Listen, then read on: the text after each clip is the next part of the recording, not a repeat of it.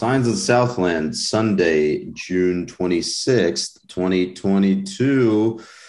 Well, gentlemen, the College World Series is over, which means that the academic year, the athletic year, is also over. Ole Miss wins 2-zip, wins the College World Series final series. Well, that's a lot of words. 2-zip over Oklahoma. Mr. Grant, I remember you saying some particularly choice words about Ole Miss's inclusion in the field as part of the last four in.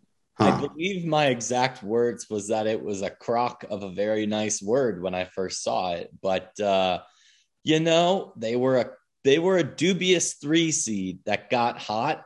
And I don't think that disproves my point, even though they won it all. But still a horrible look for my take. I will own that. I'll say that American playoffs are built to not reveal I say American playoffs as if the European ones are better. But like American style playoffs are built not to reveal like the best team, but the best team overall, but the best team in the moment, right? And it just so happened to be that Ole Miss was the best team for the moment, despite being possibly the literal last team in the field. Well, and that's the thing too. Like, if it was again, we talked about this when we were previewing the Tennessee regional. It's why you play the games. If it was just who has the best collection of talent or who got the most regular season wins, which in the NCAA, not always the same thing. Look at Davidson, and I think they only had 10 losses all year. Didn't even make the field because they lost the A10, but no matter. If we were just going to king Tennessee after a regular season, that's what would have happened. But instead, I think College World Series probably could have been a little bit more competitive. I think part of the reason that it was a little bit lopsided was because the first couple weeks were so very, very exciting. So maybe that's a hot take there. But, it was a fun, 4 weeks of postseason baseball, a fun 3-4 weeks of postseason softball. I feel like just with how much content that there's been the last couple months, I know as a hockey guy, Stanley Cup, and then right into the Calder Cup. And, well, the game 6 of the Stanley Cup is starting right now as we record this. That's my point is like that, the NBA finals and the playoffs, we've really been just overwhelmed with sports content the last basically since, I guess, March Madness conference tournament season through now. It's just been a lot going on, and it's weird to be looking at July and going like, what are we gonna watch? Because at least we had 3 months without sports in COVID, but with hockey, it was like a month and a half, and then if you were a sicko like me, you watched the NWSL. Or you watched the match and just watched. No. The first thing was the simulated NASCAR races. That was the first thing that we got. Right, but that's okay. I don't count that as. It wasn't real, but it was something. That's the sickest crap that there was, because that wasn't even like. It was just. I did watch it though. I will say that it was an interesting experience. Like I legitimately, because at that point. Obviously, iRacing is virtual, but given the setups that some of these drivers had and how complex that racing sim setups can get, it's pretty close to the real thing. I would venture to say. That was the whole thing about it. Use. There were a bunch of F1 drivers in that circuit, I'm pretty sure. Mm-hmm. Anyway, Jack, before we move on, your thoughts on the College World Series and I guess the college stickball postseason as a whole. Stickball postseasons. I'm a guy that kind of likes to see the new guy get a championship, so I'm glad Ole Miss got there first. Also, critically, Ole Miss winning, Oklahoma did not win both softball and baseball. We were 2 wins away from having a sports sweep in that regard, which the only one I can remember is when UConn won both men's and women's basketball some years ago. Oh, and they've done that twice, I'm pretty sure. Oh, wow. Okay. I was not aware about that. So they did it in 2004 and 11. Sometime in the 14. team. Yeah. 11, somewhere in the 11 to 15 range. I know they did it. So there was the Kemba Walker year, and then the year that the men's team beat Tech in the final. Yeah, 04. Yeah, so both of those years were UConn doubles. Both were UConn years. Okay, yeah. No, we tuned into the my dad and I to watch the last half inning, and that guy was throwing gas. I forgot his name already. Oh yeah, Gaddis. I think it was Gaddis. 97, and then he pulled the string perfectly on that last pitch. Like that was he made a little bit of. My dad asked me, he's like, "What do you throw here on 1-1?" I'm like, or on 1-2. I'm like, honestly, just no one's caught the fastball. Just get it there, and then he fouled it up pretty well. I'm like, okay, now you pull the string. Now you just do it. And my goodness, that was a beautiful pitch. So I had a friend in the stadium at that game, so hope he's happy. He was an Ole Miss fan, is an Ole Miss fan, so I know he's happy.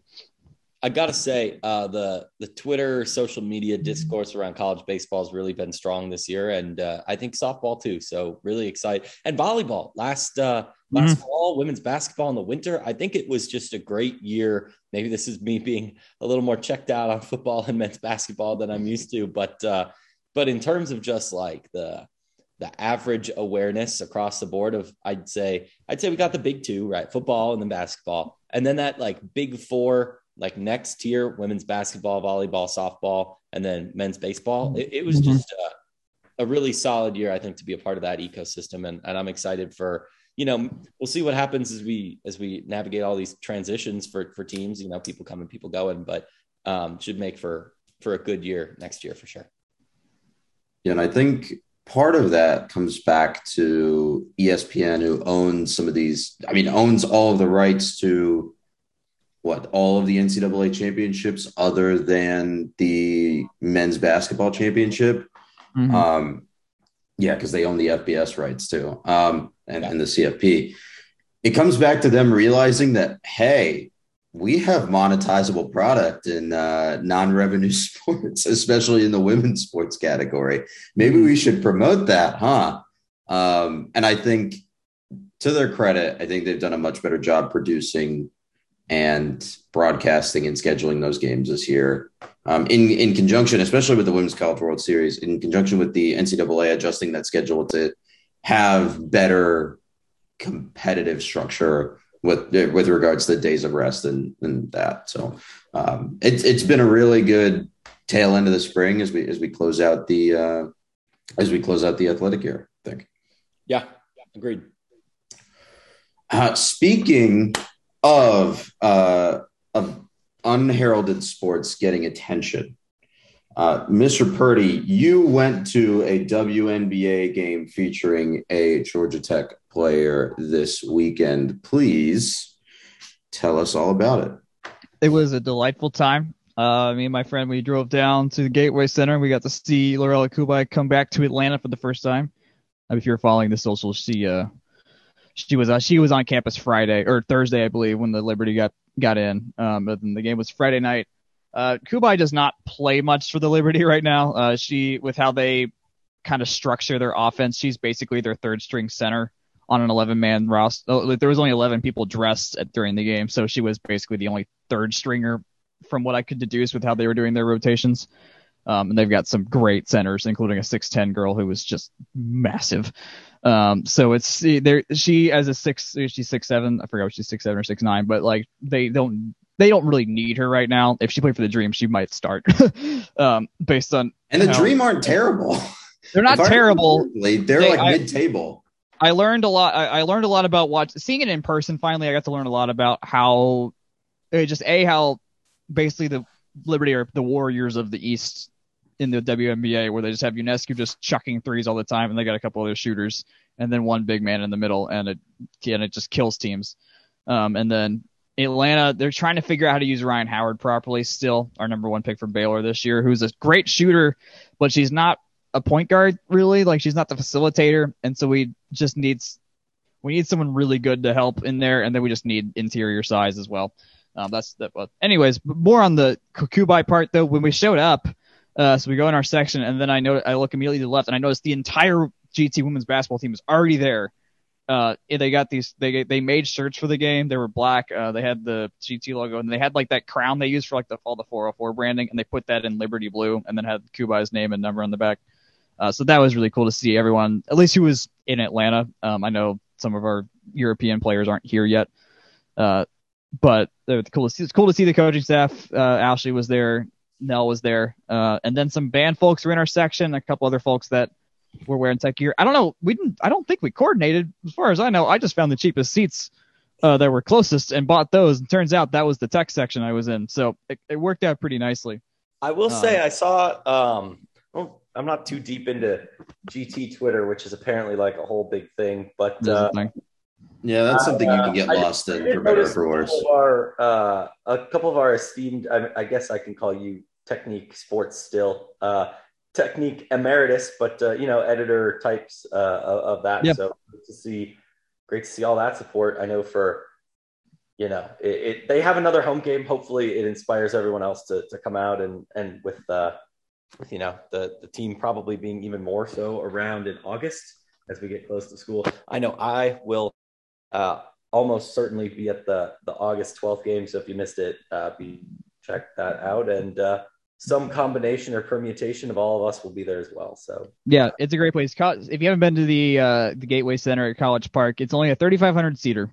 But for the purposes of hosting dream games, it's great because even if there was 2,600, almost 27 at the 100 at this game, but it felt bigger just because it filled in the seats really nicely. And also you're not forced to focus on the basketball, but it's far more natural than at a Hawks game because there's so much stuff to do at State Farm if you want, and you walk around, you do a bunch of stuff. But when you're at Gateway, it's like, nope, you're here for the basketball game, and we all had a great time, and the people that are there, they want to be there too. It's not. I mean, there were a couple like camp groups there and whatnot. I think there was one team, one girls basketball team, who very hilariously at the end of the game they ran down the court not to see any of the Dream players, but because Dwight Howard was there, and so there was a lot of people snapping selfies with him at the end of the game. But also, hey, Dwight came. That was cool.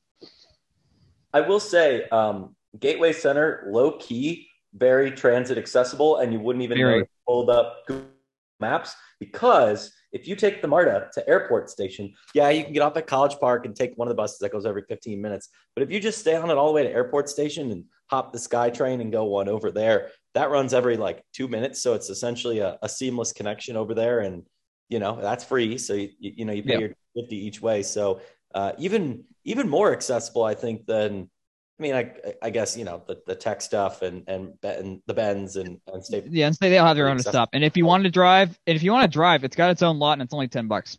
Oh, so it's super affordable to still drive, and you get in and out fast enough because there's only so many people there. Mm-hmm. So. I hate that you also looked up if it was transit accessible, because that's the first thing I did. And that really proves that we share a brain cell. Also, real-time follow-up, Ryan Howard, pretty sure she's from Kentucky. So not Baylor. So there is that. No. Okay, hold on. Ryan Howard. You want to correct the women's basketball guy? Definitely played for Kentucky. What? I'm now more convinced of this than ever that she played for Kentucky. Am I just totally wrong? Was it a grad transfer year? If I'm wrong, I'm wrong. Man, okay, maybe she did go to Kentucky. Why did I think she? Okay, there must be someone else I thought went to Baylor. Well, Nikki Collin, who used to coach the Dream, went to Baylor. She was Tim Mulkey's replacement, so you might have crossed a couple streams there.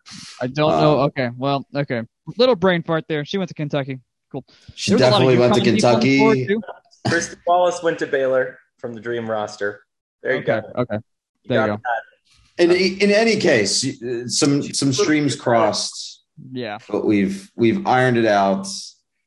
We can move on. I think it's a really good ballpark. Like I think what you said about it compared to State Farm is really, really key, because man, State Farm or Phillips or whatever the hell you want to call it is a concrete fortress, not in the basketball sense. That place is just like it's like a shopping mall with a basketball court in the center. There's a lot of stuff to do in there, and I think sometimes the basketball gets away from you. As Jake and I learned once when we sat in the 300 level next to the top of the court, or next to the top of the actual arena. So. because like the top part is like curtained off sometimes, and all the suites are on one side, and the Yeah. upper. Well, they've fixed that in the last two renovations. But you know what I mean? Like it's just not a very conventional arena in good ways and bad ways. But the mall thing definitely threw me the first time I went to a game, and I was like, just walking through the CNN Center, it was like, bam, now you're in the arena. It's like, whoa, what's going on? But yeah. Yeah. I think the renovations have helped. Like the renovations definitely helped the, suites all on one side problem. So, and they also, removed all of the moorings that supported hockey in the arena, which for better or for worse.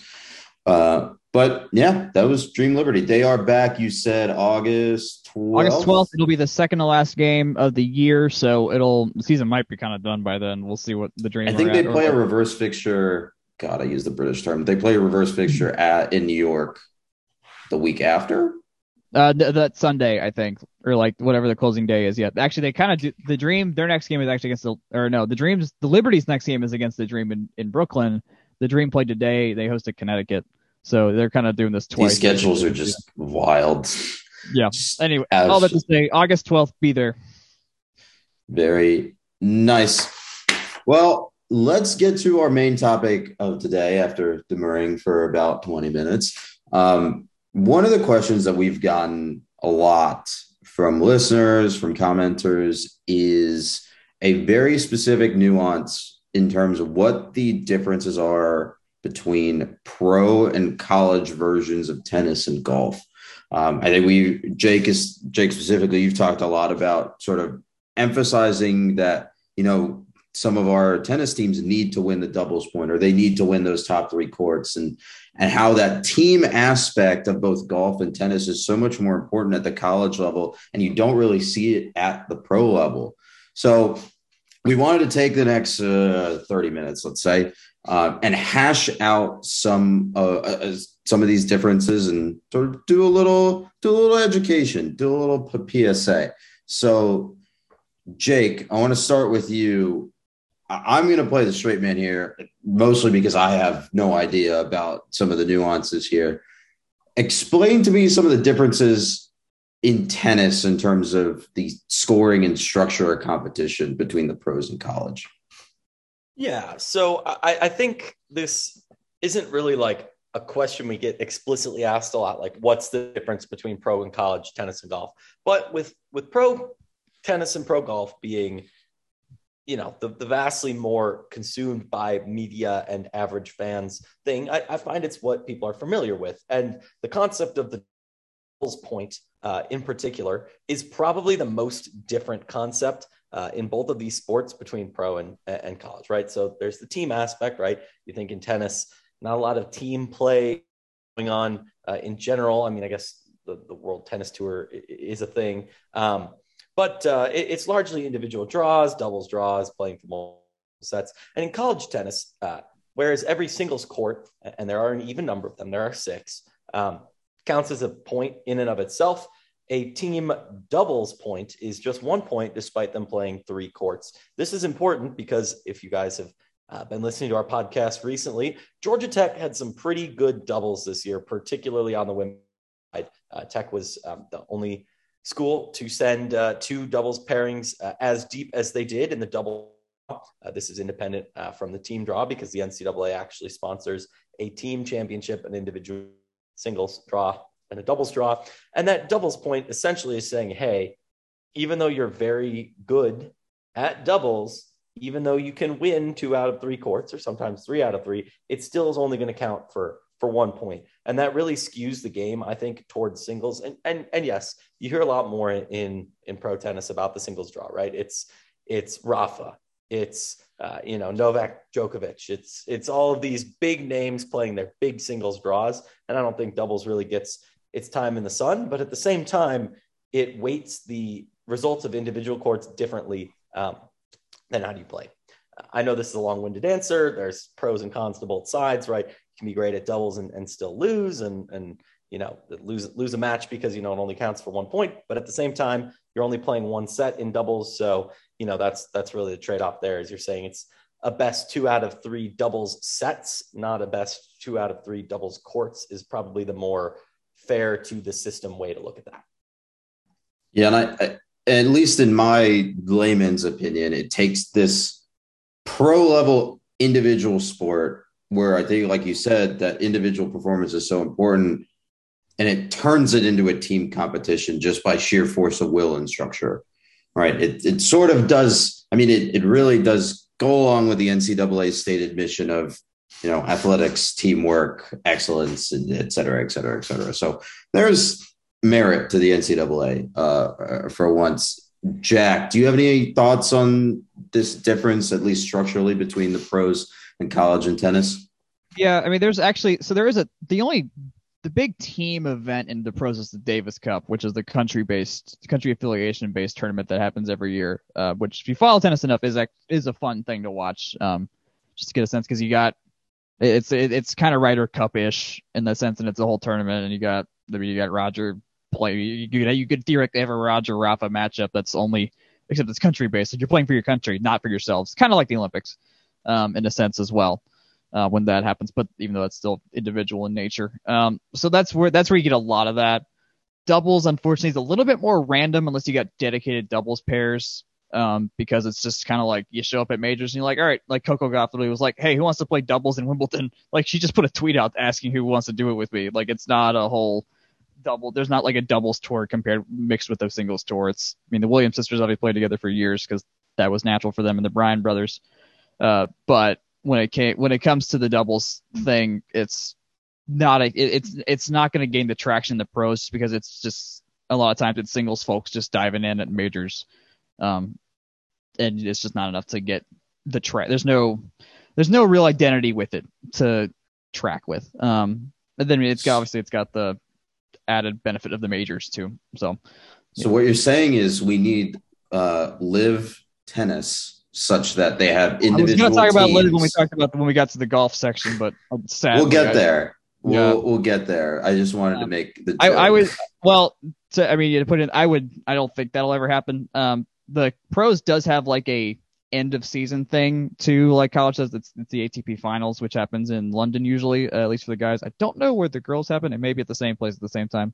I don't know. Really haven't looked it up yet. So I'll have to say,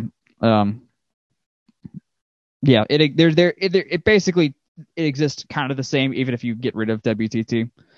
But yeah, as y'all said, like it's very singles heavy because that's where the history is. So yeah, and I think you see that kind of in how the doubles are weighted, right? It's three sets split between three different courts, and that's also a practicality measure too, right? Like guys tennis at the pro level, they're playing 3 out of 5 for sets for only at majors. For the vast majority of the ones that we tune in for, they're playing 3 out of 5, while the women are playing 2 out of 3. And then, doubles aren't usually playing a single set. I think you can't really expect a college athlete to be, dropping a 2 out of 3 singles plus a, 2 out of 3 doubles. Like it's part of it's a grind of the schedule thing. I will say though, we talk about team season, NCAA season in the spring. That's really when we start focusing on tennis. But as with a lot of sports, they do have a fall slate or an off-season slate. In tennis, it's relatively defined relative to what we see from maybe spring volleyball or fall softball or baseball. But in terms of that fall season, it's a lot of individual draws. It's not really as team focused. It's a lot more doubles draws too, but the doubles is a lot of one-off or just matchup based type stuff. So that fall does look a lot more, I would say, like the fall exhibition season, a lot more like a pro grind. The ITAs in the fall are also individual and doubles team based rather than team where that happens in the spring. So I think you do get a little bit of the true to form version, if you will, in college tennis, but it's kind of second tier in terms of like fall season is definitely not as important in terms of the big picture or the team picture as what you see in the spring. Yeah. The last thing I want to hit on before we move on to the golf side of structure and scoring, you mentioned the ITA, and it's always been a bit of a pain point for me in sort of negotiating which is the more important organization in college tennis, the ITA or the NCAA? Is there one that's more important than the other? How do those two organizations interplay when it comes to planning out a season schedule? Yeah, I mean, the ITA just kind of is college tennis. Like, as much as the NCAA has oversight, like, if you go to the website here, I'm going to type it in so I get it exactly correct. But the website, wearecollegetennis.com, is the ITA's website. Like the sound you can't hear in the background is me doing a face palm. Like it for all intents and purposes, does all the awards, does all the rankings, seeds all the teams, runs the major tournaments other than the NCAA tournament. Like, and for a lot of the rankings and postseason stuff, a lot of that's seeded based on what the ITA kind of puts together in terms of their postseason situation. So I wouldn't say so much that, the NCAA doesn't do anything, but in terms of the more important organization, I mean, this is partially me not being the absolute most educated person on this, but just from my interactions with the sport, I run into the ITA and their bits a whole lot more than I run into anything the NCAA does with respect to tennis. Jack, how about you? Do you have opinions on the differences between the ITA and the NCAA? No, not really. I haven't focused enough to know much of a difference at all. I just know we had to write about it twice a year for the technique, and I kind of managed to not ever write about it, so I never had to dive in. Okay, so that'll be my homework this coming season. Thank you for demurring, Mr. Prepared Podcast host. But in seriousness, it seems like it's a like an Olympics kind of relationship, an IOC versus the sport specific. I think I don't remember the exact name, but the sport specific. I would have been able to understand this a lot better. Yeah, but that's the way it seems, right? Because you have the NCAA that manages the entire competition, but it's only in this specific context. Because if you look at other sports, like the NCAA still organizes baseball, it still organizes golf, which we'll get to. It's still softball, et cetera. Football, I think, is maybe the other cutaway example or the cutaway exception. But it really seems like you have this symbiotic relationship where the ITA manages the sport and the NCAA sanctions teams. Well, and the ITA exists at all three division levels, right? It's Division I, it's Division II, it's Division III. So, and NIA and junior college. So really top to bottom, when they say they are college tennis, it kind of represents the competition structure and the organization. A lot of coaches are members, players are members too, but in a way that like maybe a coaches association kind of functions as well. So I would say it's kind of like a hybrid extra NCAA, but also like membership based, governance type organization. And then it also obviously ties into USTA, which is kind of the overall governing body in America. So, okay, let's flip over to golf. And Jack, you've got this one. Can you walk us through some of the differences in structure and scoring for the pros in college in golf? Yeah, very similarly to tennis, it's a very individual dominated sport. I remember a story when golf got added to the Olympics, re-added in 2016.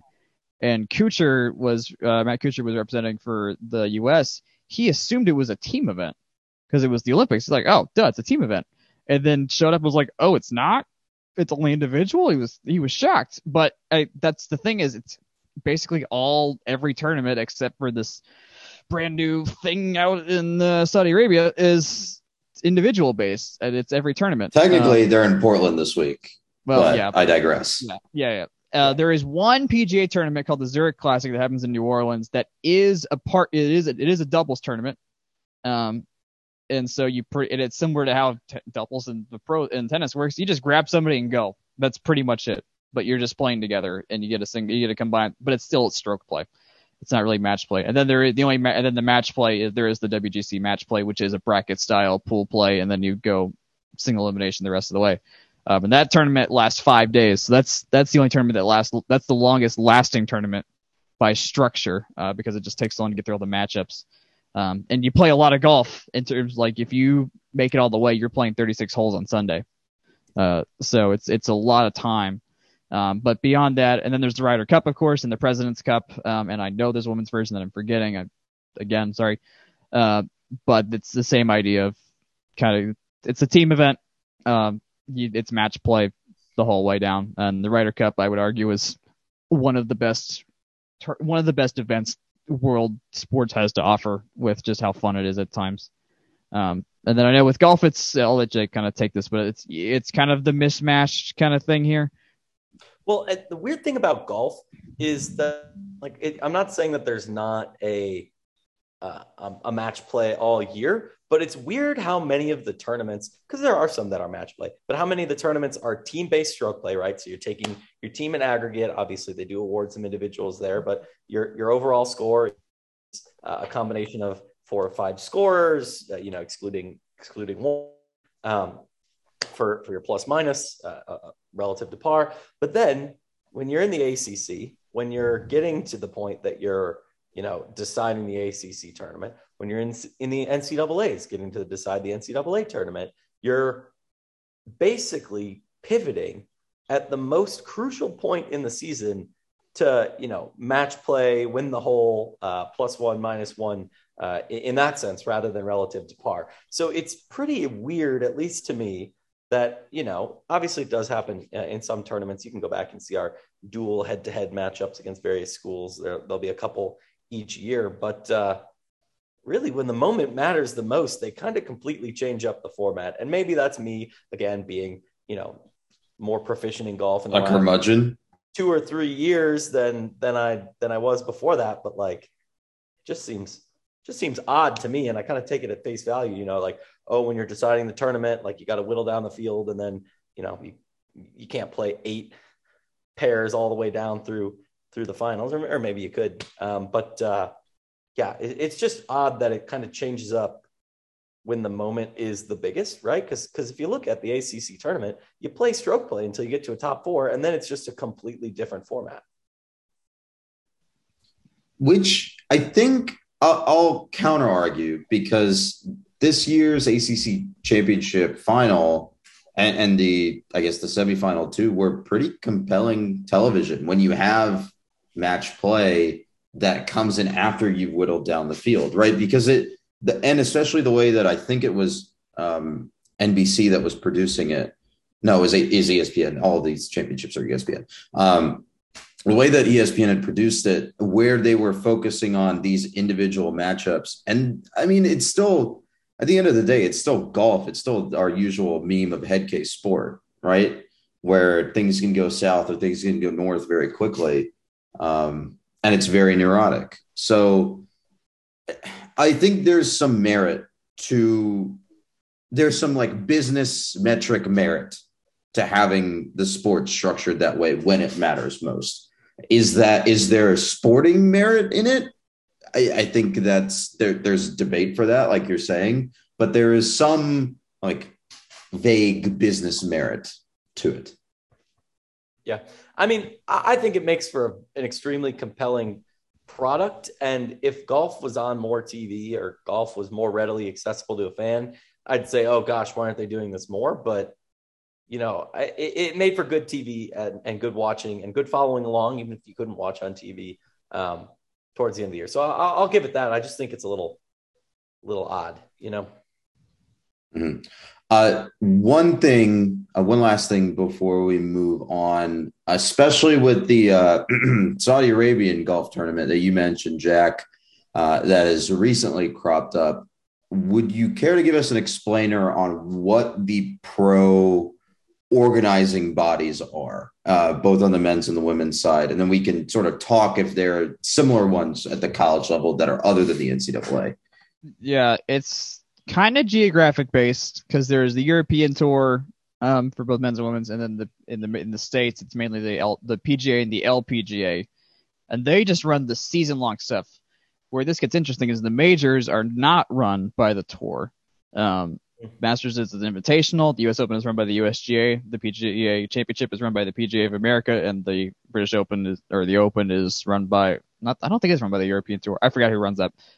All that to say, the 4 biggest tournaments are not run by the biggest golf season in the world, at least for now. See how that goes. So it's an interesting spot. The PGA Tour does run the Players Championships. That's their big money pot, closest thing to a championship, which is why it's gotten tagged as the 5th major at times. And then the Tour Championship, which is the season ender playoff thing, is theirs as well. And that's your playoff finale kind of idea there. Someone had the tennis has the ATP finals in London.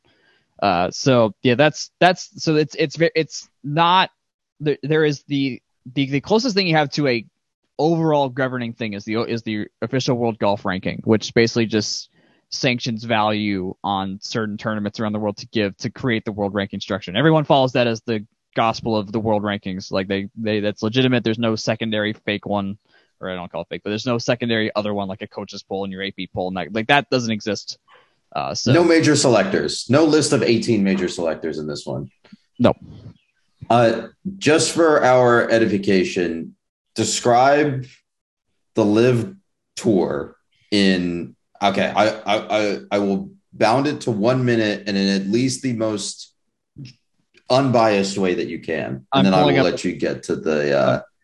I'll do a stopwatch of 60 seconds of what it actually is, if my Wi-Fi would let me. Okay, here we go. 3, 2, 1. Okay, so the LIV Golf Tour is a 8-tournament tour around Europe and the U.S. and I'm guessing Saudi Arabia because it's from there. It's a 54-hole no-cut event, and there is a team component which had like this weird draft thing, and all the teams are like made-up names with really weird logos. So you play individually, stroke play. Unbiased, Jack. Unbiased. Well, okay. It's by weird I mean it's new, and there's so in your individual play counts for the stroke. Your individual stroke play counts for the team part as well on the side, so you're still kind of playing alone, but not really. It's this weird halfway between. It's a halfway between like a Ryder Cup style and a true individual portion. So that's that, and it pays more money on average than any other tournament in the world. 10 seconds left. So you did that's good. All I got there. Yeah. Where do I want to go with this? I think there's a bunch of issues with the ownership structure of the LIV Golf Tour that are heavily politicized. Maybe we don't need to delve into those, but could you give... So what is I think the thing that we hear about when we talk about the LIV tournament is that there are major issues, not in terms of the tournament majors, but there are issues with how the PGA runs itself and how its players are compensated compared to the no-cut, the guaranteed money of LIV. And I think one of the refrains that I've heard from people that are more into golf than I am is that the PGA is a lot like the NCAA in that it is the players when it suits itself, and then when it suits itself, it's a shadow organization to dump on. Can you sort of explain the dynamics there, and I guess compare that to what we think of when it comes to NCAA enforcement in that vein? Yeah. They've certainly have. I mean, Jay Monahan's the commissioner there, and he's definitely one of the least out there commissioners of the main sports in the U.S. Like he's not just around like Goodell is. He's not around like Rob Manfred is. Like it's he was only kind of there when he needs to be. When someone gets suspended or there's issues, it's very internal. Like a guy will just kind of be gone, and you can kind of guess why he's gone. But it's a very different, I guess I don't want to say political structure, but just how the authority runs. It's very different compared to the rest. So in terms of like how you go back to against the NCAA. Yes, Jay Monahan exists, but it's kind of like this. Just the whole organization as a whole is what you refer to it. It's not like you don't point the finger just at Jay like you would at the NFL. You point it straight at Goodell. With the LIV situation here, it's for the players. There's a lot of history in the PGA Tour. With LIV, it's just life-changing money, even for the big guys. Supposedly, Tiger got a high 9-figure offer to come join. So he nearly became a billionaire surely just because he would have said yes to one organization to play 8 times, maybe if he was healthy. So it's just a very different dynamic of golf. Those that watched the first tournament, which got Arlo White to broadcast it on YouTube because that's all they could figure out right now. There was no one there. People weren't clapping. after shots. Like it was just such a strange, sterile environment. And the press interviews beforehand were very awkward because people understood, like, yeah, Saudis, they're the money that comes with it is politically very tainted. And I mean, as an aspiring journalist in some respects, like it's not cool that Khashoggi's dead, and we know why. And it kind of goes along with that. The 9/11 supporters, I'm kind of rambling here, but like the 9/11 families group was like very vocal against this players going out there. And we lost Mickelson. We lost Matthew Wolff today. We've lost Dustin Johnson, who was just like, yeah, I don't want to play as much golf. This helps me do that and make more money. And the PGA's had to respond and kind of create a very similar vein of things, which I don't fully understand. I still got to do some research, but they're doing a very similar idea of like, okay, more money and fewer tournaments, basically. Okay, that makes more sense. Thank you for clarifying that part. Let's move on to talking a little bit about some of the big picture effects of both of these sports. Just to move away from sort of the haint of the LIV Tour and our discussion on that. One of the major questions that I've had when I think about these two sports is that because we've talked about the historic traditions of the individual versions of these sports, how does participating in NCAA team play and those team dynamics affect the pipeline from the NCAA game to the program? And I want to start with tennis and you, Jake. What is the dynamic like there, and how is there a drop off in between NCAA quality and pro quality? I honestly would think it's the other way around. The pros across the board are generally a cut above, I would say, NCAA tennis. A lot of the world's best juniors don't necessarily play college tennis. And even hitting close to home with an example, like, Christopher Eubanks, one of the greatest we can circle talk all we want about, how great Nicole Fegans was this year and all that. If you want to talk about the last person that we kind of held up as like hey, you've never heard of them, maybe, but you really need to, Chris Eubanks, and honestly, to a point where transcends that kind of like men's tennis or track, women's tennis, where they don't get a lot of time in the sun. People know the name Eubanks, and even then, I'm not going to say he's struggled to catch on, because like it's a little bit unfair to say that when you're playing against literally like all-time like top tier talent, but like he's definitely not out there just tearing things up against the best in the world. But that being said, he did make the qualifiers for Wimbledon. He's been on the Challenger Tour a lot. He was in the qualifiers for the French Open. Didn't necessarily, win one there, but he did get a win in the qualies in Wimbledon. He got a win in Miami, but again, qualifiers. So really, that's where he's kind of just been sitting. Is a lot of qualifiers in terms of most of the big majors. So again, like that's one of the NCAA's top talents for a number of years in a row, and they kind of languish out there compared to some of the best in the world. But tennis is also a sport that has a surprisingly, at least to me, with how much quick action and proclivity for tweaks in the ankles and wrists and shoulders to throw you off a lot. It's also a sport where the best of the best have been at the top for a really long time. So it is also harder to break that top tier too. Yeah, the way that you've described it, especially your note about lots of the world juniors skipping the NCAA circuit, it reminds me a lot of how college soccer is in the soccer ecosystem, right?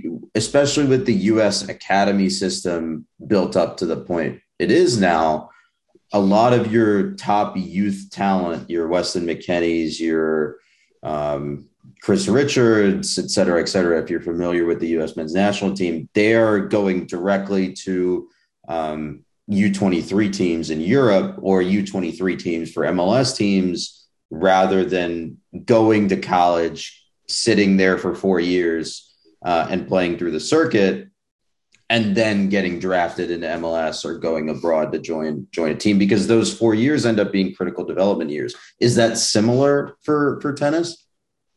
I mean, I'd say yes. Again, I'm not the world's biggest expert on the I guess mid tier of where that line gets drawn. Again, I point back to Chris being the greatest men's tennis player probably ever to play at Georgia Tech, and being topping out a couple years ago as just the 147th best in the world. I don't know that it's always a perfect parallel to draw straight to soccer, but I think an equivalent for our very American audience is probably akin to the high school baseball MLB draft kind of conundrum, where it's like, the pipeline goes straight from being a junior to touring the world. And that's, you can be a top 4, top 5 NCAA player and language in the 160s, but that's in the same vein that, a lot of top tier talent. And if you turn the clock back to the NBA, where LeBron and Kobe were jumping straight from high school to the NBA as well, or people going to overtime elite, it's kind of the same concept, but in a way that I'd say we don't see in the same way in America as a sport like football, where essentially you must play some sort of college football in order to make it at the next level. A sport like softball, where NCAA softball is the pinnacle, and or a sport like swimming, where the entire world comes to America to swim in our universities, and kind of makes the NCAA championships one of those top tier events. I wouldn't say that tennis kind of has that same pull, but like we talked about with the organizational structure, it's really an odd sport compared to governance, and I think it's kind of similar with the talent pipeline too. I could be oversimplifying here, and if somebody listening does think I am, please let us know. But that's just my read as a casual tennis watcher, writer, player, observer type person.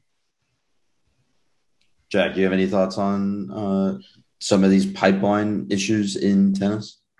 Yeah, I think you nailed it on the head. I mean, I think we should note Coco Gauff, Atlanta native, definitely not going to college anytime soon, because she's killing it right now and is going to be a favorite at Wimbledon. Iga Swiatek is the actual women's favorite, but like Coco got to the French Open final. She got to the semi or the final in doubles too.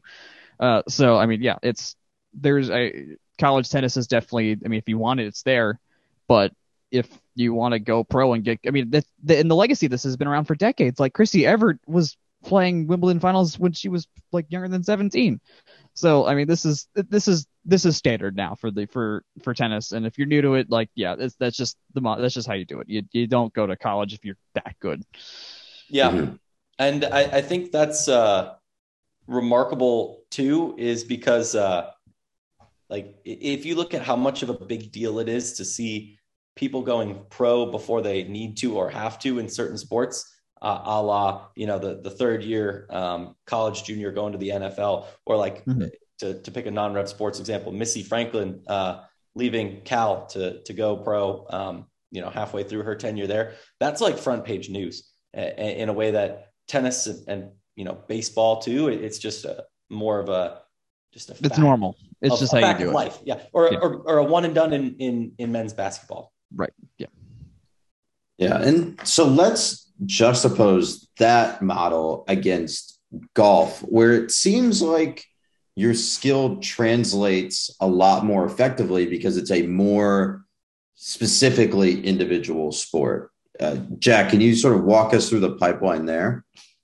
Yeah, there are ways you can get in without the college part, but the college part's big enough and a really good training ground to where it still is useful. Most notably Matthew Wolff from Texas came out of there recently. Colin Morikawa went to Stanford. Tiger's a Stanford guy too.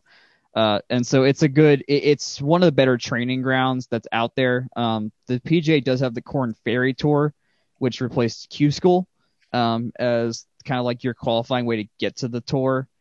And there's also golf is with how it's set up. There's and who's winning a lot, like the propensity for the young guys to. It's kind of the focus on. Sorry, Jack. I'm gonna get there for a second. The focus on who's better and who's like the focus of golf now is a very wishy-washy thing to kind of speculate on right now because the LIV is changing everything by every few hours at this point. But the young crew is still building new club in the PGA, and just golf in general. And so where they're coming from and how they're getting there is still it's a fluid thing right now. But I think for our purposes here with how the NCAA relates to it, it still very much matters in terms of as a piece of the pipeline. And that's the thing too. Is basically, you rattled a bunch of who had gone to college and then went pro, but Phil Mickelson, Arizona State, Matt Kuchar, Georgia Tech. These are, it's almost universal. If you think Stuart's saying Tech again, obviously that's me doubled in the same Tech well, but there's high likelihood in a way that there aren't in definitely in tennis on the golf side. Yeah. So let's take our discussion on sort of this pipeline and add in the factor of NIL in the last 2 years. In both sports, how does adding NIL to the mix affect the pro game, and how does it affect the college game? Obviously, you have the factor of, some students are going to remain, some athletes are going to remain at their institutions based on their NIL deals. But what we've said in both of these segments is that the translation layer from college to pro and sort of your earning potential in college and pro is different. So let's start with golf, since we ended with golf last time. Does NIL in golf become a bigger factor in players staying in college versus going pro? Yeah, I think this ties back to the loose allegory I made to swimming earlier. I don't think you see, Missy Franklin or Katie Ledecky turn pro early if they can make that money in the form of NIL and stay at their school where the competition level is really high. Something like golf, that really helps people, right? They and stick around. And for the folks who are borderline, I can't imagine it hurts. Jack, how about you? I was about to say, I think if you're in that middle group, I would say if you're Ledecky or Franklin, you go pro. You if you got it, you take it while you can. But otherwise, I don't want to see what they would do in this case. But for that group that's in that middle group of okay, I could kind of make the leap, but I know I'm not all the way there. This stuff matters. NIL matters a lot because that kind of makes it a lot easier decision for them to stay maybe for an extra year and still get something out of it more. If you're on the lower end and you get your NIL, you just know that's probably going to be it. But yeah, for that kind of that middle bell curve group that could get to the pro spot, I think it's going to be really impactful to kind of keeping depth on squads, if anything, of okay, maybe this person would have tried to leave sooner, or they want to try something else, but no, they got a salary now in some form or fashion. So that's my, and also this is still very brand new. We don't fully know what this will end up turning into.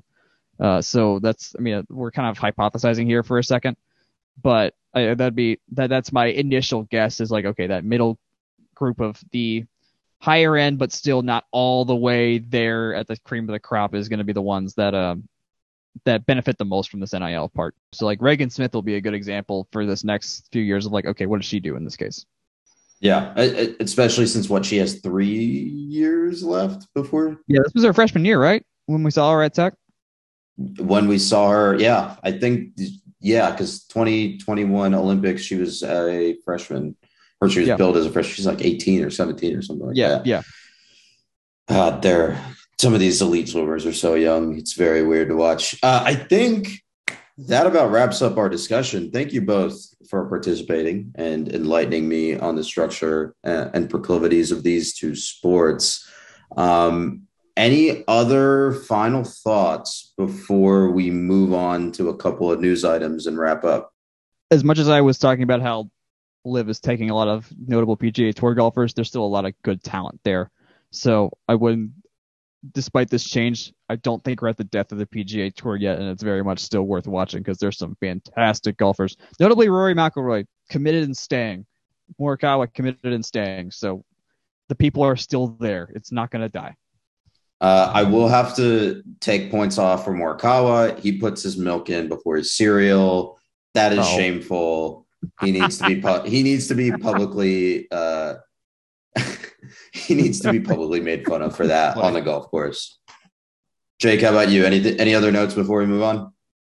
Yeah, I think that it's certainly something to keep an eye on, not only with the NIL aspect, but the LIV as well. So definitely a changing space, and one that tennis has really tried to break through with the team tennis thing, and trying to maintain a kind of higher relevancy. Golf too, outside of the big four for each of them. So I think it'll just be an interesting thing to keep an eye on at the very least. Okay, let's move on. Let's talk about men's basketball. Georgia Tech. The NBA draft was this past week. No one drafted from Georgia Tech, but Michael DeVoe and Jordan Usher did get pro invites. Mr. Purdy, do you want to walk us through those? Yeah, DeVoe is going to be on Exhibit 10 with the Clippers. So he's at least going to be summer league training camp kind of guy. He'll be in the mix basically. Is all that is what matters there. Usher is going to be on the Utah Jazz's summer league team. I think without any doubt, was something we knew DeVoe would at least get a look. And Usher's getting a good look as well. So these were the guys we knew if anyone was going to make a leap from this next team, it'd be them. So glad they're getting there. We'll see what happens. I'll certainly try to catch a summer league game or two just to see how they're how well they stand up against this next group of guys. Because we need some tech folks in the NBA. we're running kind of dry right now. Yeah. One thing I want to note in particular about men's basketball this week as well is Debo changing his number to 3. And as maybe the collective came up with it, but I like to think that I tweeted it before I saw any other tweeting about it. But Threebo Coleman is just such a great fit. I'm thrilled. I am thrilled I get to yell that for the next 2 to 3 years. So we could. There's going to be that has to be a giveaway. The Threebo jersey that has to be a giveaway this year. Well, let's not get ahead of ourselves. His 3-point shooting percentage has to be good first. No, it doesn't. It just has to meme. It does not have to be good. It needs to get people in seats, Akshay, and this is what's going to get people in seats. Okay. Another thing that might get people in seats, though I don't know if the actual host site has been announced, Tech and Iowa will Iowa play. City. The seats will be in Iowa City. The seats will be in Iowa City, but they will be filled with gold and black and gold and white. Tech will play Iowa for the ACC Big Ten Challenge. No Luka Garza anymore for Iowa, so there is that. But I wouldn't say, and I think their prodigal coach's son has also graduated at this point. But not an easy task, not an easy team to get by any means. So Jake, I'll kick it over to you. What do you make of this matchup? I think that Iowa, who won the Big Ten this year, or at least beat Indiana, and I can't remember if that was the Big Ten championship. Now I'm questioning my life.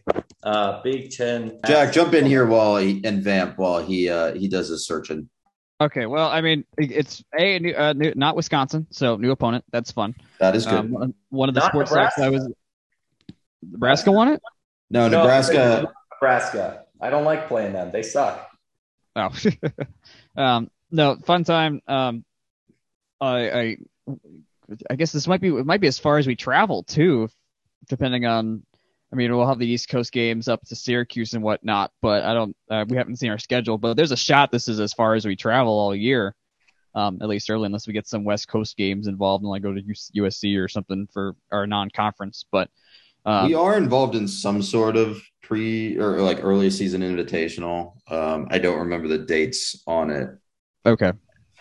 Exactly, but I also don't remember the location, but that's on the schedule. I think the field for that was pretty competitive. Now that I think about it, it might be in Hawaii, but maybe I'm not remember. Can I talk about my team now? Sorry, didn't want to commit a rights violation. My computer started playing noise. Oh dear. Incredibly professional podcasting. Mr. Grant, I go back to you. What do you make of this matchup, given that you've now researched the Big Ten championship? Yeah, Iowa won the Big Ten last year. They're missing a lot of big pieces, though. A couple very, very senior folks, I believe. One was my age in school, which made him a sixth-year senior. Luka Garza, who's with the Pistons.